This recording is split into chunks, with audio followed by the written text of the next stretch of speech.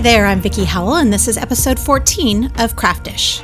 This episode is sponsored by Makers Mercantile. Makers Mercantile is a space for fueling your creativity and inspiring you to make with any medium you feel passionate about. Their online shop carries supplies for sewing, weaving, knitting, crochet, and dyeing, plus curated gifts, books, craft storage, apparel, and more. They actually have a physical store too, and it's located just outside of Seattle in Kent, Washington. And I had the pleasure of stopping by during a recent trip and just fell in love with the space. It was filled with amazing fabric from companies like Cotton & Steel and Liberty of London. They had a huge selection of yarn, including some from Haiku, Zitron, and Chappelle. They had jewelry and kits by local artists, a huge list of classes, and a gluten-free bakery in the back of the shop. So if you live in the Seattle area, obviously stop by that shop, but no matter where you are in the world, you can check them out online at makersmercantile.com. This week on the show is my good friend, crafty chica, Kathy Cano Murillo. Kathy is an artist, writer, creative entrepreneur, and motivational speaker. Yesterday, she and I sat down to talk about her journey from local reporter in Arizona to internationally renowned artist, about how following your passion trumps any naysayer's opinion of your work, and how we were technically OG mommy bloggers before that was even a thing. Kathy's enthusiasm and positivity is contagious, so I'm so happy to be sharing her with you now. Kathy Cano Murillo, thank you so much for being on Craftish. Thanks for having me. I wanted to start with something from a conversation that you and I had. I think it was for my book from in 2009, Craft Core. And we were talking a lot, well, you and I over the years have spent a lot of time talking about people's pathways and sort of the roadblocks that can go up and not go up. And you shared sort of your pathway beginning in high school with an art class, and I've been using your story of how maybe you weren't the most successful in that class and have become who you are today. I have to say that over the decades since I wrote that book, or less than that, I've used you and that story as an example to encourage so many people. And I wanted to know if you would just share it again here. Oh, definitely. You know, there's actually a couple stories from school. Like when I was younger, I loved art class. And one of the most heartbreaking things as a little kid, like one of the most exciting things is when your artwork gets put up on the cafeteria wall for parent-teacher conferences. Mine was never put up on the wall. And so I kind of had a feeling then that maybe it wasn't, I wasn't as good as some of the other students.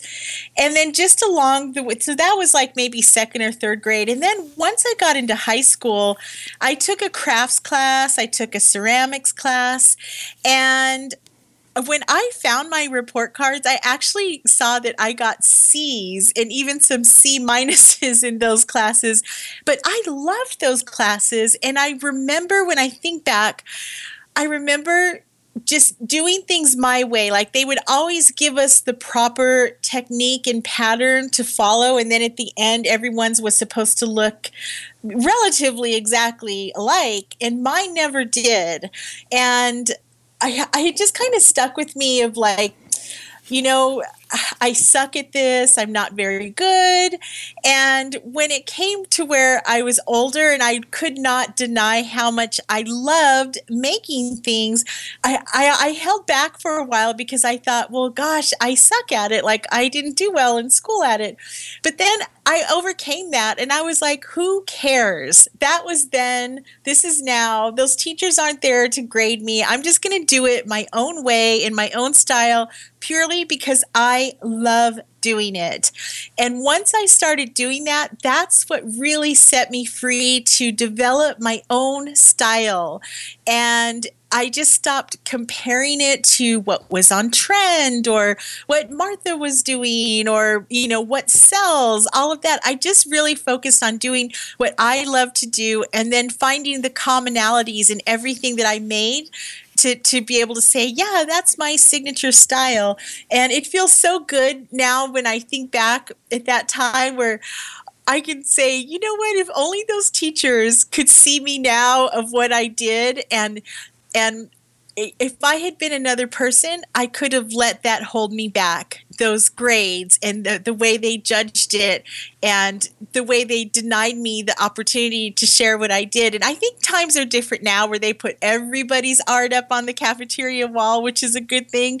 But it really does mess with you. And I just reached a point to where I took it as a source of inspiration and ambition to prove them wrong that I was meant to do this. Yeah. And, I really hope that people hear what you're saying, whether there's any teenagers listening, which I kind of feel highly doubtful, but also just anybody who's trying to express themselves creatively. If somebody is telling you, giving you negativity about it, that doesn't mean that you have a problem, that you're not good enough. Maybe it means that their opinion differs from you, or maybe it just means that you haven't found your medium. But it's not, creativity is not something that can really truly be defined as when it comes to value. Uh-huh. And I think that you're the perfect example of that. I mean, getting, C- in art school and high school would be a lot to, I've seen this with one of my own sons who's been in honors, art or not honors, but he's been in like advanced art for a couple of years, but he gets really not great grades in it, but he keeps at it because he likes it. And I keep telling him, maybe you just haven't found your medium. If you feel like this isn't as good as you'd like it to be, maybe you just haven't found your medium yet. And I love that you kept going until you found your medium. I was wondering, did you have that moxie as a younger kid too, and that determination? You know what? I did. I always have been, I think like being a little Mexican girl in a non-Latino school and being chubby and my hair would never feather. I always was kind of the underdog where I didn't quite fit in, but I didn't know why. And that made me try to overachieve in other areas, like being funny and making people laugh, or drawing cute pictures or happy sayings and to make people smile. And that's really where a lot of that came from. I think like now as an adult, when I look back, like that's how I won people over is just, by breaking past what their initial opinion was. And I think it's something, it's not only about determination though and proving people wrong and everything, but it's also about being open to learn to get better. So even though, like, say I got a C in that craft class, and because I wanted to learn it my own way, and what I've learned is like, okay, I want to be better at drawing a face. Let me spend some time, research all of the different ways to draw a face and practice and practice and practice until I find my own style. My husband's an artist, so I would show things to him and he'd say, oh, this is great, but, make the nose a little bit bigger so that it lines up with here. And once I got the basics down, then I could fly and readjust it any way that I wanted. So it's a balance of letting go of that criticism, but also being open to learning techniques and new things so that you can keep practicing to get better. And if you can find that right balance, you can do anything, because then you have the skill and the will. You can't be all will and no skill, or all skill and no will. Right. You know what I mean? Yeah. And don't you think that actual openness that you're talking about is the impetus for creativity? Oh, yeah. I mean, the main thing is to have the right reason for wanting to create, and not adding the pressure of, oh, I need to make this to sell to make money, or, oh, I want to win this award. Oh, I want to get a good grade. You know what? That hinders creativity. Do it because you love to do it and challenge yourself to try new things. And that's the best part of it. You have said, part of your sort of mission is to make a living spreading the gospel of glitter. Mm-hmm. What does that mean to you? What it means to me is, in the craft world, we all love sparkle, glitter. Some of it is safe specs, like the glitter that's embedded in glue that won't get all over the place. And we like that it gleams and it just is brilliant and catches your eye. Oh my gosh, it's so sparkly. Well, I started thinking, what is the figurative angle of that and to live our life to have that kind of sparkle as well. And that's where I thought, you know what, spreading the gospel of glitter is like just to always strive to do something that has some sparkle to it that will put a light in people's eyes, whether if it's something that you made or something that you say to someone, the way you make someone feel, just taking that extra effort to say, what is the sparkle I can add to this to make it my own special twist? And I just love looking at things through that way, because once you empower yourself to do that, it's like you realize how you can touch so many people's lives in a positive way when you otherwise would be invisible. Do you think that that was always sort of something that drove you, or is it something that you've grown into more, that you've become established?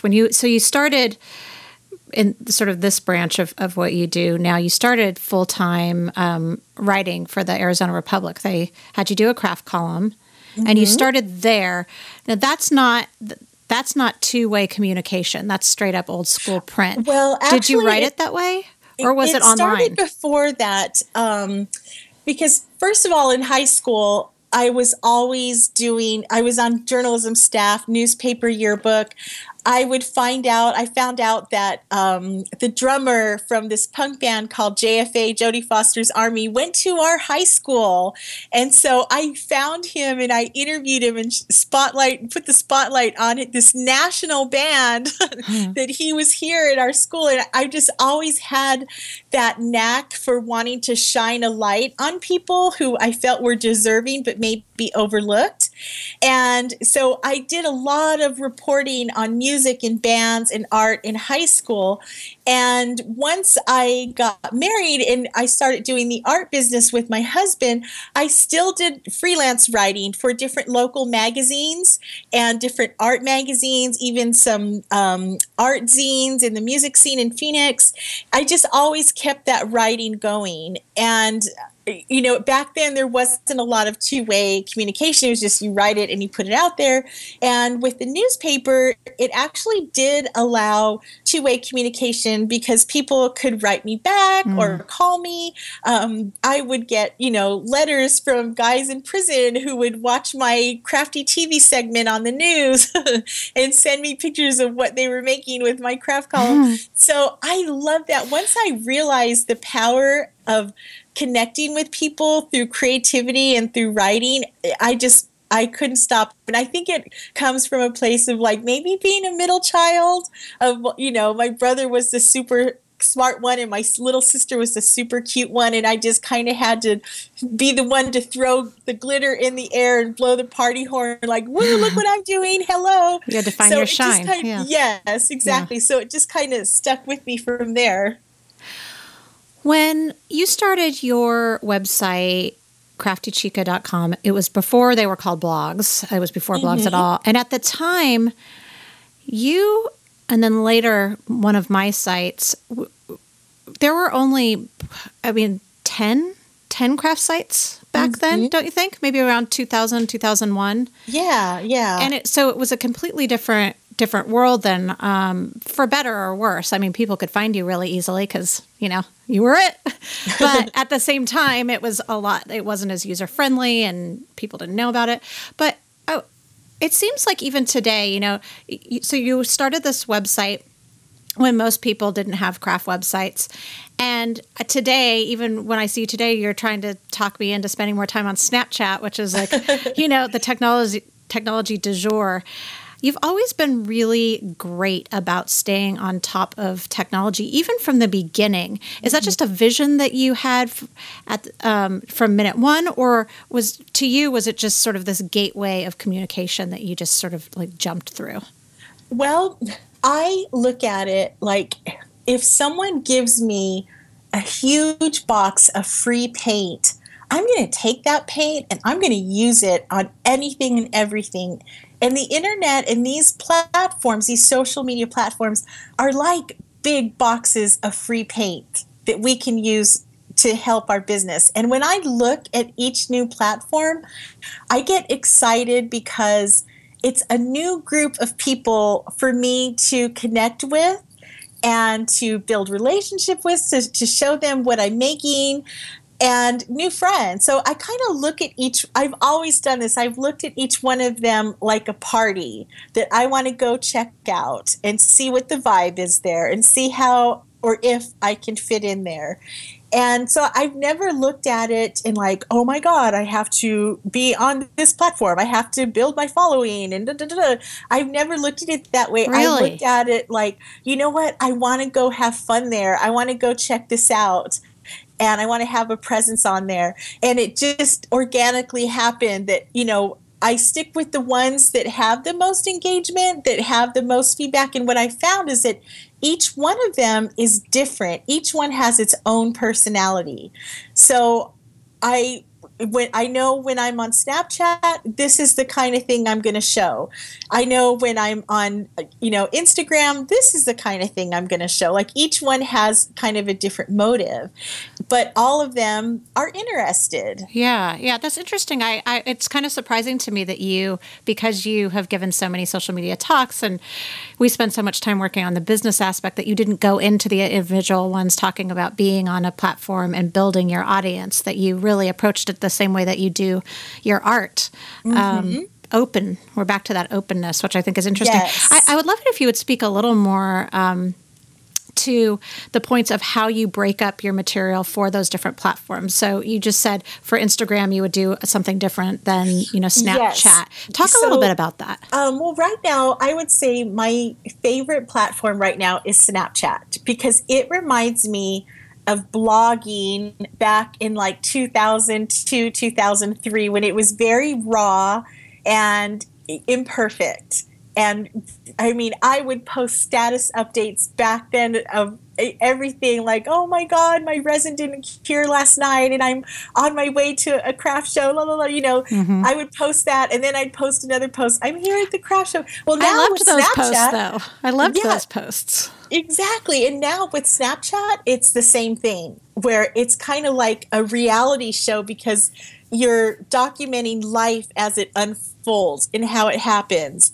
And, the other day, if like from airport conversations with my daughter, if we're arguing about something or car rides, or I show a lot of craft fails. Like there was one day it was hilarious and I got the most engagement on this day when I was like, oh my gosh, I'm so excited. I got all these new supplies and I have 4 projects to make today. Here's the sketches. They're all lined out. Life of a professional crafter. I had, woo, tooting my horn.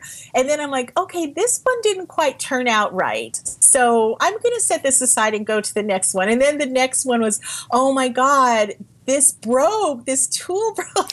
So by the end of the day, I was in tears and I'm sitting on the patio like, who am I anyway? I'm a failure. And I tried to be all perfect. In my TV segments, I have to be there at 6 a.m.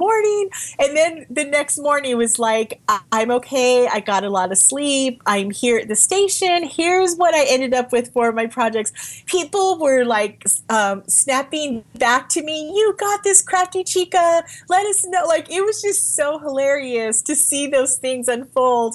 And sometimes I'll do skits, like with my daughter. We'll like plan out a funny skit and, just to keep people entertained and have fun. And sometimes I'll do tutorials on there. So for Snapchat, it's very unscripted. I just kind of go by the day of what's happening. Some days, if I'm busy writing or on a deadline, I'll go on and say, hey guys, I'm not going to be on here today. I'm busy, writing, but I'll be back tomorrow. Have a great day, that kind of thing. And then for Instagram, it's very curated. I know that Instagram, they want pretty pictures. I'm not going to expect them to click on a link to go anywhere. So I'm going to say, you know what, here is, here's how I painted these shoes to look like oilcloth. I sanded a little bit underneath the flower. I painted it. I put a seal. I'll like tell them in a few sentences how to do that project. And then for more, I know they live on Instagram, so that's what's going to grow there. And then for Pinterest, I will curate boards of Mexi-style crafts and things for inspiration for parties or for home decor. I have that as a library where people could go as a source to find cool ideas. My Facebook page, I pre-schedule all of those I always strive to have wow projects. So from all over the internet, I'll like pre-schedule those. And I have someone who helps me with all of the scheduling.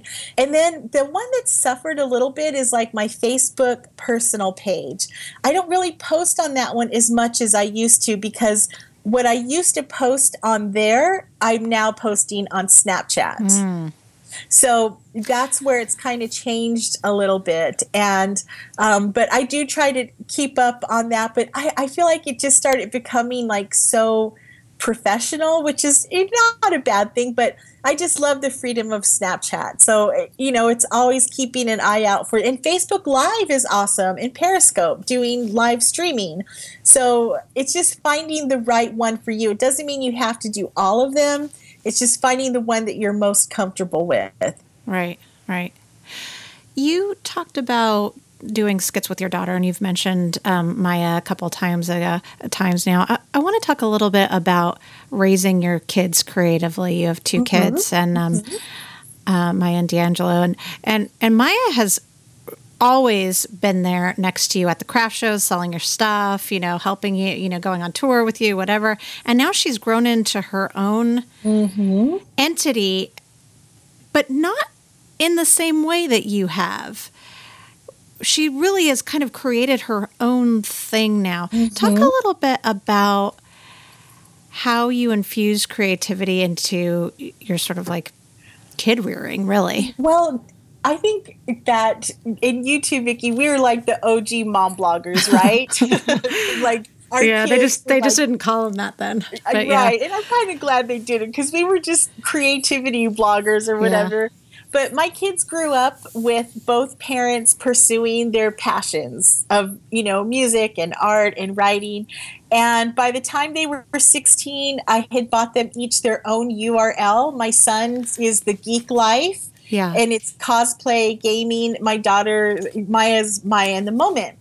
And he was a little bit slower to adapt to it than she was, and I didn't push him at all. Now he has a full-time web development job, but his full-time passion project is The Geek Life, where he has a whole staff, and he has this amazing website that's all about gaming and cosplay and just general geek stuff. And he goes to all the events around the country, and he doesn't monetize it at all. It's strictly a passion project. Now, Maya... Wait, hold on. I got to stop you there, though, for a second. Does that make your eye twitch a little bit? Since you're a little bit, but yeah, because I see so many missed opportunities, and he's coming around, because I don't want to force him to do something that he doesn't want to do. He has a full-time job with benefits, so it allows him to do things in his site the way that he wants to do them, and not be dictated by anything. He looks at it very much like old school journalism. He doesn't want to be tainted by the man, by the dollar, and I kind of love that. Like makes me feel good that he's staying so true to the editorial side of things. And Maya, she's a full-on digital entrepreneur with Maya in the Moment. So she has all these different platforms. She's in the millennial marketplace. She does everything from brands. Like she just did one for Gain detergent of like being a millennial and doing her own laundry. She did one for M&M's. She does stuff for different cars. She's headed out to VidCon this week. Wow. And so she works with all different brands. She does speaking engagements, all kinds of things all over the country. And she uses YouTube and Vine, all of those to do. She does comedy and vlogs. Comedy, really? And fashion. What about singing? She's also an amazing singer. She did singing for a while. She hasn't done as much singing these past couple years, but I think it's going to come around again. It's been such a joy to watch her come into this thing that she's created. It's just, you just must be so proud. I am. I'm proud because I feel like each kid took what they needed to make their own space Yeah. in the world of it all. And, you know, Maya has done crafting, you know, for hired gigs, but that's not her first foray into, you know, she's like not so much into crafting. Yeah. But she is a lot into, you know, doing comedy skits, and some of them are just really cute. Like when you see them on Snapchat, or she'll do short form for Vine or for, you know, her Facebook page, or working with different companies. It's just fun to see her, you know, be creative and take a campaign and make it her own. And then to be able to, you know, she's getting ready pretty soon to move on to a big adventure that we can't mention yet. But I'm just really excited about it, that she's like taking it to the next level. Well, I think that that's something that you guys have given your kids, is really them just growing and witnessing the promise that you and your husband Patrick made to each other, you know, when you first got married, right? Of Yes. living, doing An what you artful love. life. Exactly. Living an And artful life. Yes. teaching them along the way. Like if any of your listeners who are tuning into this right now, get your kids involved with what you're doing. Never think that they are too young to know what's going on. And you know, everything from merchandising. When we would do, you know, vending at an art event, I'd say, okay, you guys, this is the beauty spot right here. This is the sweet spot of the table. Whatever we put in this spot, it's going to draw people as they're walking by to come look at our booth. So it always has to look nice. If someone buys something from this spot, let's choose the next thing to put in that spot. And they take that with them now, where they're like, okay, what is the sweet spot of my display? What is the sweet spot of my website? Like they took those little nuggets. So teach them along the way and have them get involved and help you, because these are life skills. They can learn so much in school and in college, but the actual life skills, I mean, they cannot teach that in school. That's just through everyday living and smart decision making, working smarter, not harder, those kind of things. That's the best gift you can give to your kids, is to teach them those life skills. When your kids were sort of grown enough that you could work full-time, craft full-time. Crafting was not your job really full-time then. You also, and I didn't know this about you, friend. I didn't know you worked, or you went to school at night and got your BA. I had no idea. That's amazing. Yes. You got to a point where you were, you know, as we said, you were writing, but then there had to be a point where you made that switch from being a reporter to a full-time artist, crafter, whatever, however you want to define yourself. Do you remember what that time was like, or was there a big moment, or did it slowly evolve? Well, my dream as a kid and in high school everywhere was to be an entertainment reporter at the Arizona Republic. And when I finally got to that position and finished my night school, my bachelor's degree, all of that, and I secured that position and I was doing it and I loved it, and it was all interviewing celebrities about movies and doing movie reviews, and I reached a point where I thought, okay, is this it? Like, is this going to be the rest of my life now? Like, what happens when you reach that goal? I'd spent my whole life aiming for that. And then when I hit it, I thought, now what? And then I thought about Crafty Chica, because that was my nighttime passion project. And I thought, could I really make a living off of that? Like, is that crazy of me? How would I even do that?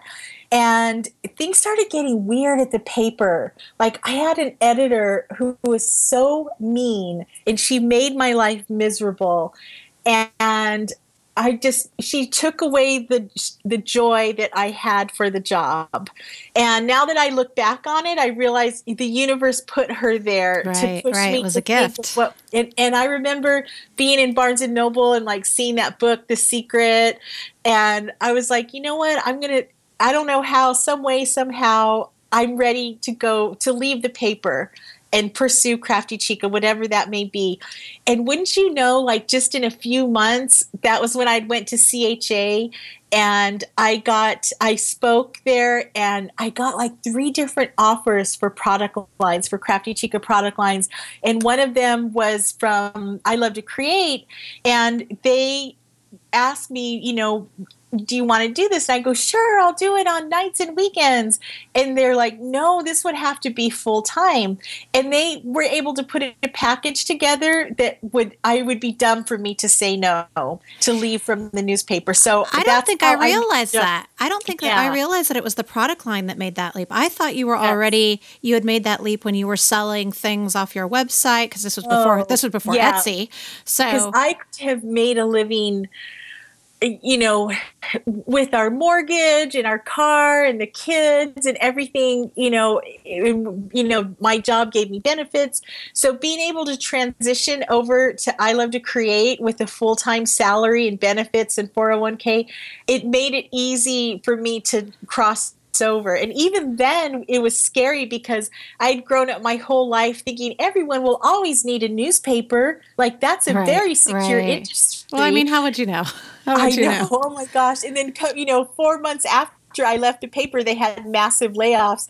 But you know what? The same with the craft industry. It's like people will always be making stuff, And so I stayed there, and I left in just this past summer. Like it's coming up on a year now that I left I Love to Create to do 100% entrepreneur Crafty Chica, where I don't get a salary from anyone. I make my own salary. So, it was a really good learning lesson. And, I made just why I always tell people, you don't have to quit a job cold turkey. Like I had worked so hard building Crafty Chica at nighttime and on weekends that when it was time for me to make the change, it was already a moving train. Right. And that was a really smart move to do. And same thing when I went to leave to do it full time without I Love to Create as, paying my paycheck or whatever. I set it up months in advance. I knew this was going to happen. I built a business plan. I followed through, I put on my business hat so that it would be a smooth transition. And you have to plan. You can't just wing it. If you're super young, like in your 20s or early 30s, you can wing it, see what happens. But at that point, I didn't want to wing it. It's like I had been used to the kind of lifestyle that I had created for myself and my family. And so that set the threshold for me. And it is possible to do, thanks to the online world and all the opportunities. I mean, there is such a great, so many great avenues to monetize and make a living off of it. Right. I want to talk a little more about being a full-on entrepreneur in a second, but I just want to take a moment to say that it's a bit rare for a company to give you a product line, but also take you on as an employee. Mm-hmm. It's more traditional for artists to either license their name or, come on as an independent contractor just for that project. So they really, truly invested in you. Yes, they sure did. And that's why I've always felt like you can't ever think there's only one path to do things. I mean, anything is possible. All you have to do is ask and put it out there and see what happens.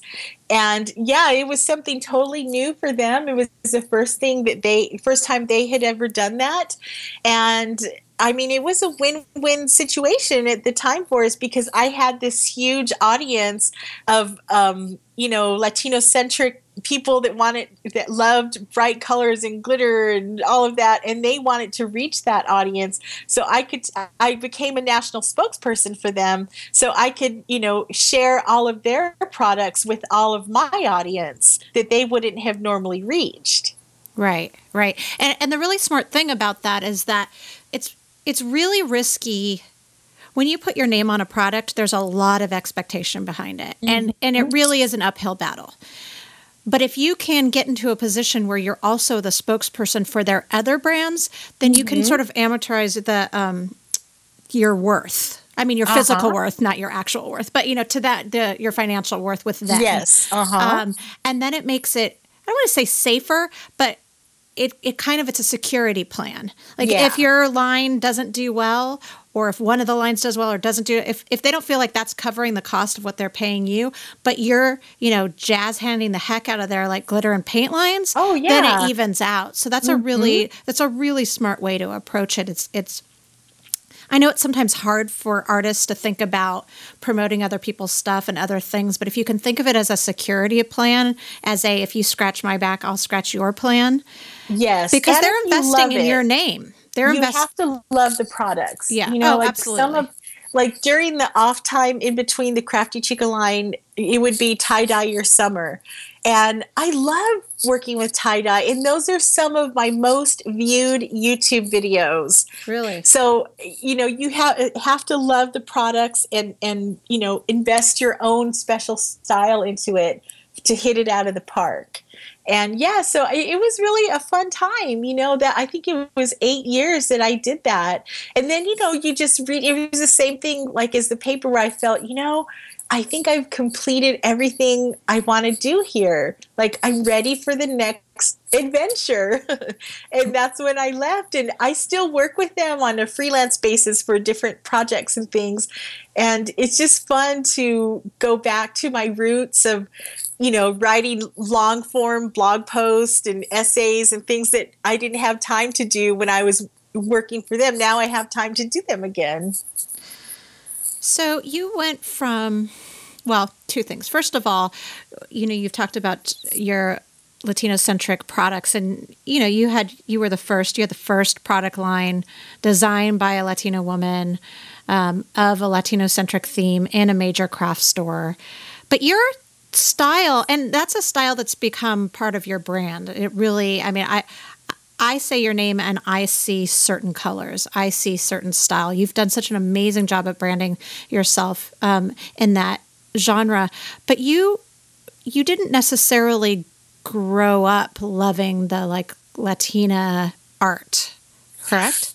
Well, only because I wasn't really exposed to it a lot. And the way that I grew up, it was, my first love, outside of high school and new age music and all of that I was into was going to Europe and, getting into new wave out there. And I think it was because I grew up in a non-Latino school that I tried to counter it of saying, you know what, I'm just as white as you guys are.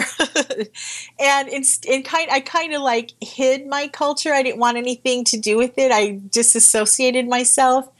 And it wasn't until I met my husband, and he had a 48 Chevy. He was in the Pachuco zoot suit outfit, and he listened to lowrider oldies. And I was like, oh my God, you're like a walking stereotype of everything I'm trying to get away from. But I think I'm crazy about you. And we became friends, and we eventually started dating. And he called me out on everything. And it was like the Dr. Phil relationship where he broke it down, and he was like, you know what? I cannot believe you never even ate an enchilada before. Why? That is just wrong. It's criminal, you won't even give it a chance. And I'm like, I already know I have no desire to. And he took me out to eat Mexican food. And then we went and saw a Latin band, Zoom, Zoom, Zoom. I danced the whole night. And I'm like, I have been missing out on this my whole life. Just the floodgates opened. And I was so ashamed of myself for, not embracing my culture for all those years and insulting my poor parents who would make rice and beans and tacos for dinner, and not every night, but, I'd be like, no, I would rather have a cheeseburger. Thank you. Every Mexican restaurant. And then all of a sudden I'm like, I am so stupid. Look at all the enchiladas I missed. They're delicious. Exactly. And once I really started, looking into our history as a culture and the beauty of it, and it always was there, the bright colors and the glitter and all of that was there, but just not in that form. And so that's when it came to be, is when I met my husband and my eyes were open, and I have never looked. Now I add it to everything else that I love. I'm glad I experienced everything that I did while I was younger. And this just adds an even better twist to it. Yeah. So you had these product lines, which were mostly, just in case people aren't familiar, mostly paper craft based, right? Paint, paper, stencils, there was ceramics, also iron-ons, iron-ons, tote bags, things like that. Now I have 2 new product lines coming out. One of them is with Sizzix, and it's some really cool die cuts and cling stamps and embossing folders. And then I have a line with the Crafters Workshops, which are these amazing stencils that I designed. And I'm working on round 2 for both of those too. So it's been really fun to just, create cool products for crafts and mixed media or home decor, whatever you want to use them for. You said in an interview, several years back, that out of all the things you do, that if you had to pick a craft that speaks to you the most creatively, it would have been assemblage. Is that still the case? You were making a lot of altars back then. Yes. I don't see you making those as much. It's changed because now I would say it's illustration. Which you've only started to do. Talk a little bit about how you came into becoming now an illustrator, because that's a pretty new feather in your crafty hat. Well, I've always loved drawing and doodling, but because of my art background and the bad grades, I never gave myself credit for it. And I just never really developed that skill. And then being married to an artist, anytime I needed anything drawn, I would just go to Patrick and have him draw it for me. And it reached a point to where he said, "You know what, Muhed, you need to learn how to draw." And he goes, it's a skill. And if you break it down, these are the main points of how you get going on it. And so he taught me step by step. And again, it's practice that makes progress. The more you do, the more you work at something, the better you'll get at it. And so I started doing these drawings and illustrations and paintings, and it's I start with, watercolor paper, and I'll put it on there, and then I'll scan it into the computer and add some digital elements. And then because I'm insecure about the talent level of it, I'll add a fun quote, like an empowering quote. And that was the reason why I had added the quotes, because I thought, well, maybe they'll overlook that it's not the best drawing. But what happened was they started selling like crazy. And and now it's like a big part of my business of doing illustrations. And I have printed images. I do mono printing on the big press. I'll do small ones for greeting cards or for different companies, or it's just in a variety of ways. And I push myself to even make my own graphics library of like a coffee cup, a happy girl, a sad girl, so that as I'm blogging, I can incorporate those in there. Granted, I don't have time every time to do an original illustration to go with each blog post. So I'll stockpile a whole bunch of them and paint them, or sometimes I'll, color them in the computer. But yeah, I love that part of things, because it's another way of spreading the gospel of glitter is by, putting a fun illustration with a cool quote with it. Yeah, absolutely. Well, and it goes with your whole empowerment gig. It really just fits right with it. I wanted to go back and talk a little bit more about becoming an entrepreneur and what that's meant for you as someone who's grown into their creativity, as someone who's grown into, you're an adult artist now, if you know what I mean. I really feel like you've grown into yourself. Do you feel like becoming an entrepreneur and the lack of safety net that is a part of that has helped or hindered your creativity? I don't look at it like a lack of a safety net. I think that's one way of thinking we need to break out of, is that fear of saying, oh my God, I don't have a steady paycheck. You know what? When I love to create, I left excited to triple my income. I look at it as an opportunity to have a bigger cushion, because now I'm in control of things and I'm in control of my time. I can choose to, go on a speaking engagement for 2 days and make as much as I would have made 2 weeks, at working for a paycheck. So it actually helps my creativity, because it helps me think smarter of like, okay, this day is just going to be pure brainstorm, fun, doodle, see what comes out of things. But these other 3 days are going to be work days where I have to take this one piece of content and I'm going to split it up 6 different ways. I'm going to take this one illustration, I'm going to put this out 6 different ways. I'm going to monetize each thing. So it's really helped me, because having that mindset of not thinking like, oh my God, I don't have a safety net. Oh my God, I'm on my own. I get excited about it, and I'm like, all right, 10K next month, bring it on, or 15K next month, bring it on, Whereas before it was like, oh, I'd have the same paycheck over and over again. So it's just getting out of that way of thinking of limiting yourself. But so in a way, it's kind of broken a glass ceiling for you. It has. It totally has. And something you just said, I think, is really important to stop and spend a little time on, that it's really important for people to know that are trying to monetize their craft, or trying to make a living, or even just supplement income with their art, that you don't have to create a million brand new things. Like working smart means like what you said, taking one thing and breaking it out to be able to spread that among products. So I would love it if you would give an example of a time that you've done that. So one example is, say I make a video, a YouTube video, or let me not even call it a YouTube video. I'm going to make a video.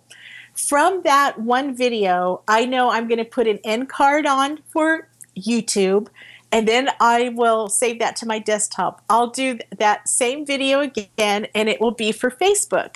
And then I'll edit it down to, 15 seconds to a minute for Instagram. And then I can edit it down to 6 seconds for Vine. And then, so say I don't want to use the whole video on Facebook, I'll make a trailer so that it will lead over to my YouTube channel. So that way I have one video that I made that I can use on all these different platforms. If it's a good topic and it gets good views, I know, okay, I'm going to save this, because then I can teach a workshop off of this. Or this can be an online class. Another thing is I look at my traffic results on my website, or even on my Facebook page, for the amount of likes of things, and I'll say, okay, people really love this project, so I'm going to do more of these projects. I use the traffic numbers as success measures of what people want to see and what they like and what has got the most engagement. And it also helped, like with Snapchat, to say, okay, here I am working on this project. I got a lot of feedback on this. I'm going to go ahead and, make this a tutorial, or this is going to be the feature I put in my newsletter because this got the most response from Snapchat. So it's just really paying attention to how you can use things different ways. And even with the product line, I learned from Jamie from the Crafters Workshop. I kept trying to do a new sugar skull design, and it just wasn't coming together. And I'm like, I am just sick of drawing sugar skulls. And there was no sugar skulls on the line. And she's like, we need at least one. She looked through all the images on Google Images and found one that I did a long time ago. And she said, this one is adorable. Do you have this one? And I'm like, oh my gosh, I do. I have it in my files. She's like, clean it up, baby. There it is. Yeah, reuse, repurpose. Yeah, so that helped so much. So like you said, it's not always reinventing the wheel. Sometimes it's just putting new hubcaps on the one you already have.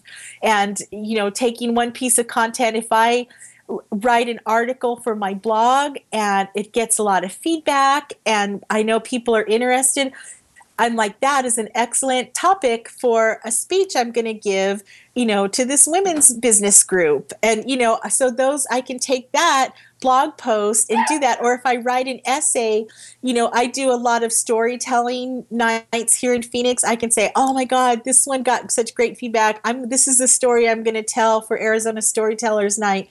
So it's just really paying attention to how, and looking at that way too, like, here's a piece of content that can go out all these different ways.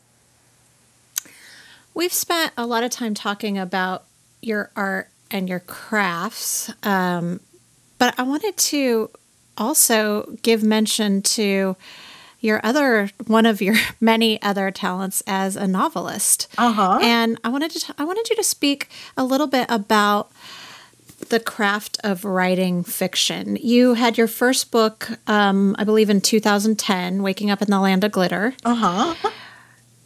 At what point, first of all, in the litany of things that you've just listed, where does one find the time to now become a novelist? Well, okay, Vicki, this is the challenge part. Like, this is the part that has had many ugly cries associated with it, because that also is something that I had always wanted to do, was write women's fiction, primarily of Latina characters in the creative arts who are not gang members or who are not crossing the border or anything, but just people like who grew up, not that those things are bad, but I'm just saying there's a lot of books already with those amazing storylines that they've done. And I grew up, middle class here in Phoenix, and I wanted to read stories about that, and so that was part of my passion behind writing stories like that. It does not fit with anything else that I do.